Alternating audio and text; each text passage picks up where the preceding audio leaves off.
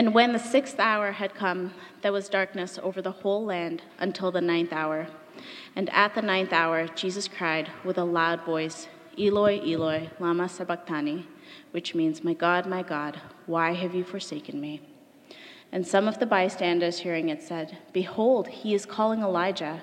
And someone ran and filled a sponge with sour wine, put it on a reed, and gave it to him to drink, saying, Wait, let us see whether Elijah will come to take him down. And Jesus uttered a loud cry and breathed his last, and the curtain of the temple was torn in two, from top to bottom. And when the centurion who stood facing him saw that in this way he breathed his last, he said, Truly, this man was the Son of God. There were also women looking on from a distance, among whom were Mary Magdalene and Mary, the mother of James, and the younger, and of Joseph and Salome. And when he was in Galilee, he followed him and ministered to him. And there were also many other women who came up with him to Jerusalem. We're going to move to the sermon, to a time of reflecting. Primarily, we're going to be looking at the fourth and fifth scripture readings. I'm going to be referring to some of the verses there. So if you have your thumb in that section, kind of the end, the middle of Mark 15. I want to start today with a question, though. If you could choose one descriptive word to encapsulate the life of Jesus, which one would you choose? Would you choose miraculous or perfect? Amazing, loving, wise? There's any number that would be good choices. And in the early centuries of the Christian church, when councils and gatherings were writing statements of faith, they faced exactly this dilemma. How do you summarize the life of Christ in a succinct way?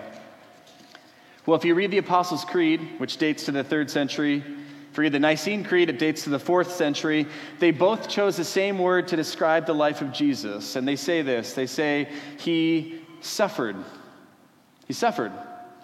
Suffering was what was most important. Of all the words they could have chosen, they said, this is the one it most encapsulates what Christ did. Which is interesting, because Jesus is widely known for teachings, miracles, exorcisms, control of nature, healings. Yet these sort of giants of the faith said, no, what most encapsulates his life was his suffering. And when we come to Good Friday, that's what we're doing together, is we're remembering his suffering and his dying. And as we do so, we walk kind of a fine line, because on one hand, I don't want us to descend into morbid fascination and get overly obsessive about details of crucifixion, the type of thorns, for the crown. Those details may be interesting, but they can distract.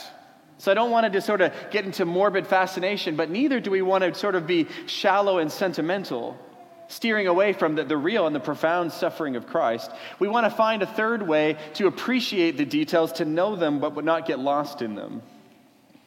I'll remind you that the cross, though relatively straightforward on its factual basis, it's not always easy to interpret. It's not always easy to understand what it means. One of the very first stories we have post-crucifixion is of these two disciples walking to Emmaus, and the resurrected Jesus walks with them, and they don't realize who he was. And Jesus says, hey, what are you guys talking about as you walk along the road? And they give a quick version to Jesus of his own story, and they talk about how confused they were and bewildered even. And they're like, we thought he was going to be the one who was going to save Israel. We thought all these great things were happening, and then he died. They killed him. And these two disciples, post-cross, didn't understand it. They didn't understand. They'd been with Jesus for some amount of time, but they didn't know why he had to die. And so it's wise of us to remember the cross doesn't interpret itself by itself. Like, the meaning is kind of hard to get at, but it is my intent this morning to get at the meaning of the cross through the details of the story. So I have 4 points. First, I want to talk about the passivity of Christ. Second, we'll talk about accidental truths, then the forsakenness of Christ. And then just kind of a simple question at the end. Why did Jesus have to die? So first, the passivity of Christ. When you read the Gospels, there's this undeniable ripple that Jesus makes everywhere he goes. He's like a large rock, thrown into a still lake. He's just causing waves. Whatever situation he goes to, he makes change. When Jesus passes through, fishermen walk away from their nets. Blind people begin to see. Lame begin to walk. Religious leaders get mad at him. But he's sort of like the center of this storm where things are revolving around him. There's sort of a storm around him. He's perfectly at peace, kind of in the middle of it. it, but he's affecting everything. But starting in Mark 14 with the arrest of Jesus, led by the traitor Judas in the Garden of Gethsemane, from then on, Jesus is curiously passive. I mean, he's still the center of the action. The camera is following him very tightly. But instead of affecting others, he is now being affected by them. There are 65 sentences that contain verbs in Mark's account of the crucifixion, 65 times, where someone is doing something, something's happening, and Jesus is involved. In 56 of them, so 56 out of 65, Jesus is the object. Now you're like, not a grammar person, that's fine. It just means the action is happening to him. The action is happening to him. In only 9 of them is Jesus the subject, which means he would be the one doing the action. What I'm saying is, Jesus is quite passive, exceedingly passive. Let me just show you. Look at verse 16. The soldiers led him away. Verse 17, the soldiers clothed him with a purple cloak. Verse 17, they crown him with thorns. Verse 18, they mock salute him. Verse 19, the 3 things. They strike his head, they spit on him, and they kneel down and fake homage to him. Verse 20, they put his clothes back on, and they lead him out to be crucified. And once you go looking for it, the whole story proceeds like this. They force him to carry the cross. They offer him a narcotic, this wine mixed with myrrh. They crucify him. They divide the garments. They cast lots. The passerby, they ridicule him. Those crucified with him also mock him. The chief priests and scribes get into the act. They mock him as well. It's not until verse 34 that Jesus finally takes an action, which is calling out to God in desperation. For most of the story, he's entirely passive. Why?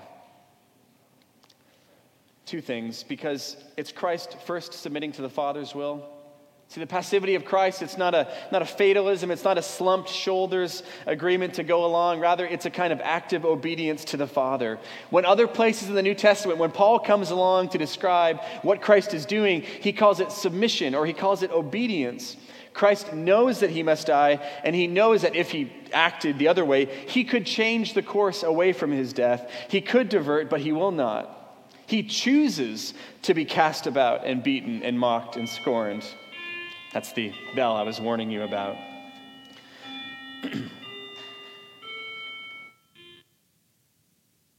The second reason he's mainly passive, I would say, is because it's emblematic of the work he is doing on the cross. When you read the accounts, Christ is like a sponge, and he soaks up the evil and the violence. He takes it into himself without word. He takes insults and beatings and mockery and all various kinds of pain and just absorbs it.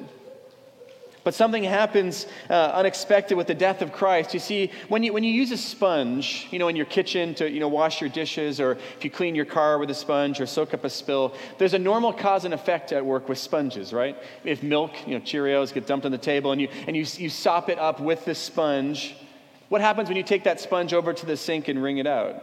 Well, whatever you sopped up gets squeezed out. If you sopped up milk gets squeezed out. It's like the iron law of sponges. Whatever you absorb gets squeezed out. But that's actually not so with Christ. Christ absorbs violence, pain, cruelty, mockery, and when he is squeezed, out of him flow the opposites: mercy, forgiveness, and love. See, when New Testament writers, when they speak about the death of Christ, they talk about the forgiveness purchased for us, the love of God that was shown, but these qualities are the precise opposite of what was shown to Christ. He soaks up violence and dispenses mercy, and he soaks up cruelty and he dispenses gentleness, and he soaks up mockery and dispenses the good word of God's forgiveness. The passivity of Christ is emblematic of what he's doing on the cross. It's what Martin Luther calls the great exchange, where Christ takes in evil, dirty, rotten, sinful, and exchanges it for purity, love, and holiness. And when you read that, it's astonishing, because it's not the way we are.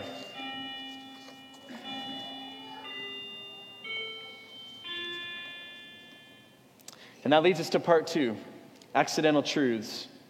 One of the interesting features of the crucifixion account is that there's all these different kinds of people who are constantly attempting to ridicule Christ. But even as they make fun of him, as they mock him, they keep accidentally speaking the truth about him. There's this book called The Mystery of the Kingdom of God. It's written by this guy, Joel Marcus. And he writes about this passage, and I'm going to quote him. He says this, "So powerful is the kingdom that it reaches down even into hate-filled minds and venomous lips, drawing unwitting testimony from those who look without seeing." I think his point is profound. All throughout this text, people keep speaking the truth about Jesus, and they do it to try to hurt him and because they hate him. But unwitting testimony is drawn from them. The truth still comes out. And let me show you at least 3 places this happens. First, if you look in verse 18, the whole battalion of soldiers comes together. That's 600 men. They gather around to torture him and to mock him as, quote, the king of the Jews. Now, part of their mockery is the Jews have no king. They haven't had a king for hundreds of years. They've been under the thumb of various world powers, Persia and Greece and Rome and whatever. They've been given governors. They've been given other kinds of leaders, but they've been denied a king. And so to the soldiers, this weak, defenseless, now wounded man, like, this is the kind of king these pitiful Jews deserve. And though they mean it in mockery, all they show is they don't know what a true king looks like. That to be kingly means not to serve and to lord, or not to have power and lord it over those that command. That's not a true king. Kings serve their people and lead their people, and sometimes, when needed, they die for their people. And Jesus is, in fact, the King of the Jews, from the line of David, a fulfillment of the promise to David, dying to save his people. King of the Jews, it's true. Next, look at verse 29. People were normally crucified outside the old city of Jerusalem on one of the main roads that led into the city, outside one of the gates. And the Romans did this as a form of intimidation. They want to show everyone, here are the hazards of thumbing your nose at Rome. And so Jesus hung on a cross next to a major highway. Now, not cars speeding along at 100 kilometers an hour, but people meandering by at a walking pace. All day long, as he hung there, 3rd hour onwards, people passed by going to and from the city. And if you look in verse 29, everyone who's passing by is deriding him. They're wagging their heads and saying, "Aha! You who would destroy the temple and rebuild it in 3 days, save yourself and come down from the cross." Now, this taunt is a prophecy that we kind of read a little bit when they were making accusations against him. But Jesus made while standing in the temple. He said, I'm going to destroy the temple and raise a new one in 3 days. And the people at that time scoffed at him. They're like, this thing took 46 years to build. How are you going to do it in 3 days? And they scoff even more now, because how can a dying man tear down a temple and rebuild it? For them, the claims are even more ludicrous than ever before.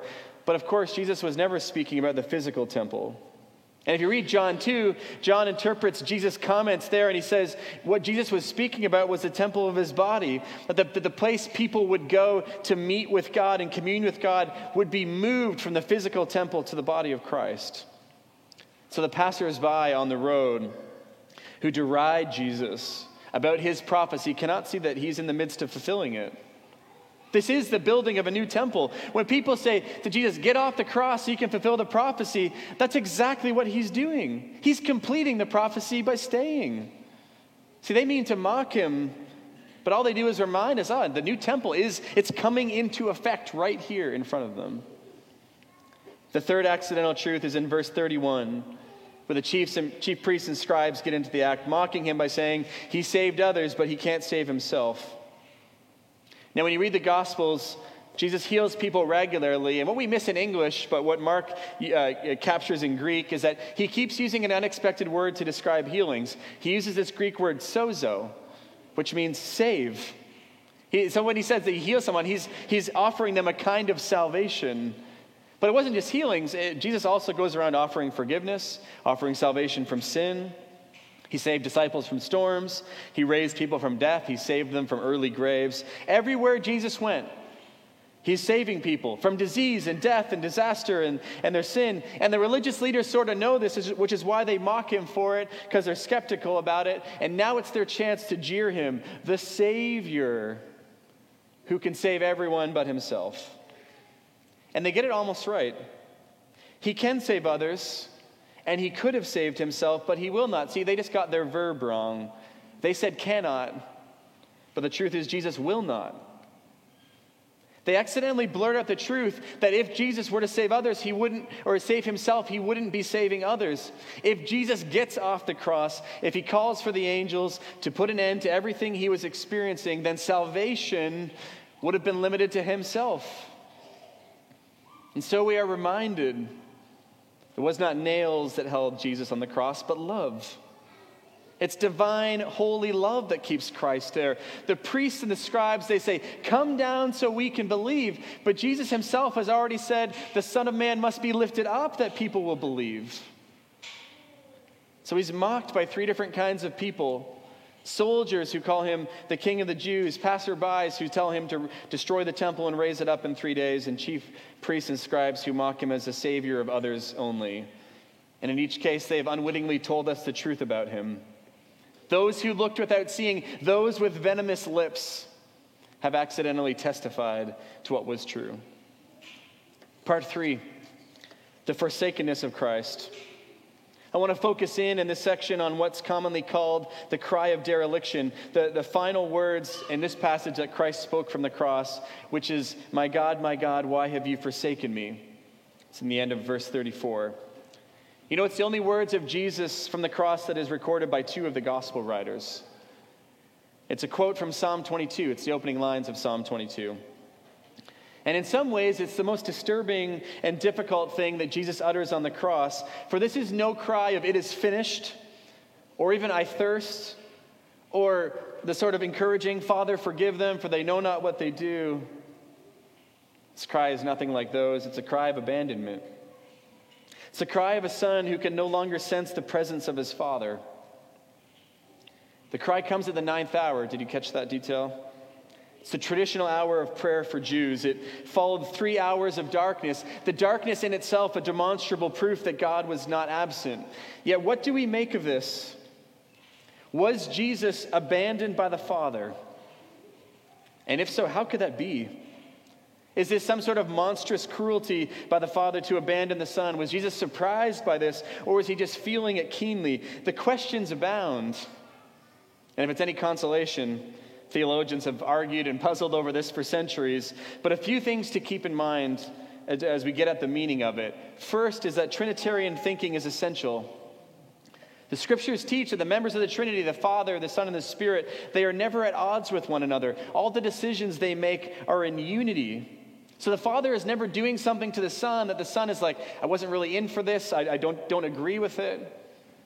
So the forsakenness of Christ has fallen upon him on our behalf, in our place, but by Jesus' own choice.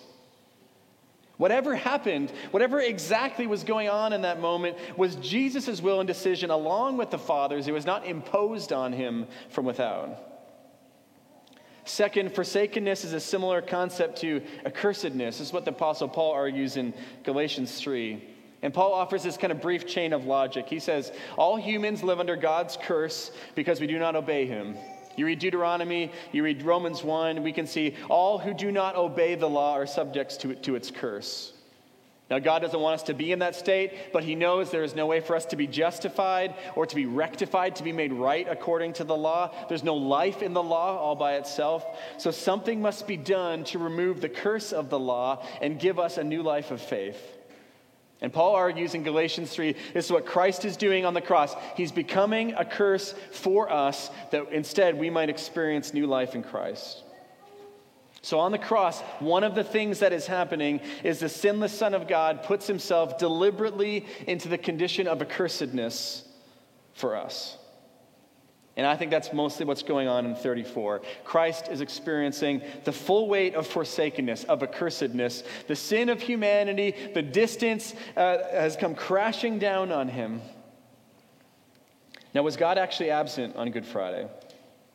Well, we might ask the same thing of Psalm 22. Was God actually absent from the psalmist when he wrote those same words in the middle of what is clearly deep soul distress? I think the answer to both is no.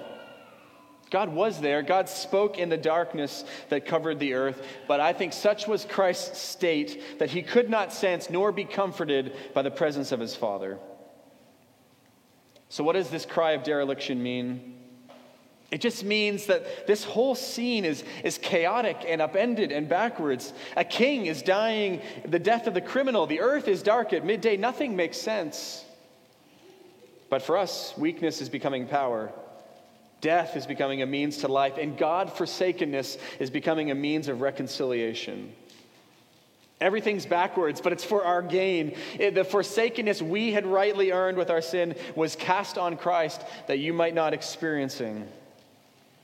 See, all that you shouldn't have done, and all that you should have done but didn't, all of that had earned you forsakenness. You should have been cast out.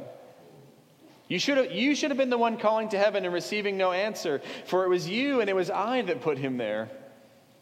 And not just sort of with our accidental sins, the little oopsie daisies of life, all the freely chosen sins as well. All the well-crafted insults, the careful flattery, the ways we hurt ourselves, the ways we injure others, the sins of our youth, the sins of age, all the impure thoughts, the lack of patience, the silent grudges, the desire for our neighbor's possessions, our failure to be grateful, on and on. I say this not to shame you, but to tell you, Christ was forsaken for you. In our place, condemned, he stood. That's what's going on, the forsakenness of Christ. Now, fourth and finally, why did Christ have to die? There are many answers to this question. One author wrote a book, I think, called 50 Reasons or 100 Reasons Jesus Came to Die. So there's lots.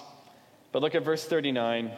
Jesus has uttered his final cry. He's breathed his last. The curtain of the temple was torn in two, top to bottom. Now we all have access to God. And the centurion, watching the scene, he's seen the torture. He's seen the walk from the city. He's seen the crucifixion, the darkness, and the way he died. He says, truly, this man was the Son of God. You know, there have been many deaths in history that have been notable. But we refer to none of them in the way that we refer to Christ. We do not speak of the beheading or the guillotining or whatever, but we do speak of the crucifixion. Why? Because it brought many sons and daughters to glory. Think about it. The centurion likely knew nothing of Christ's miracles. We don't think he was there for the miraculous catch of fish. He didn't see Christ walk on the water. He didn't see blind men see or dead girl rise. He hadn't heard the parables. He hadn't heard Jesus silence the Pharisees with his wisdom. He didn't know anything about the miracles, the healings, the exorcisms, the teachings. But look, he saw him die, and that was enough. And that is the invitation. Behold the man upon the cross. Watch him die. Watch him breathe his last and see there the Son of God and the Savior of sinners. And so the invitation is simple. You can come to him. It's for you. The forsakenness, everything, it was for you. You can acknowledge him as Savior and Lord. If you've drifted, if you've lost your way, if you need a restart, today is the day. And maybe if you've just simply grown lax, maybe you've just simply gone cold to this. If respectable sins are creeping into your heart, then cast your eyes upon the Savior who died, forsaken and alone for them. Fling them and run to him. Let's pray together. God, we thank you, and we are grateful for what you have done on our behalf. In our place condemned, you stood and sealed your pardon with our blood, and we are so grateful for having a Savior like you, who could have left, who could have walked away, who could have saved himself, but chose to not. Help us understand and to internalize these truths. In Christ's name we pray. Amen.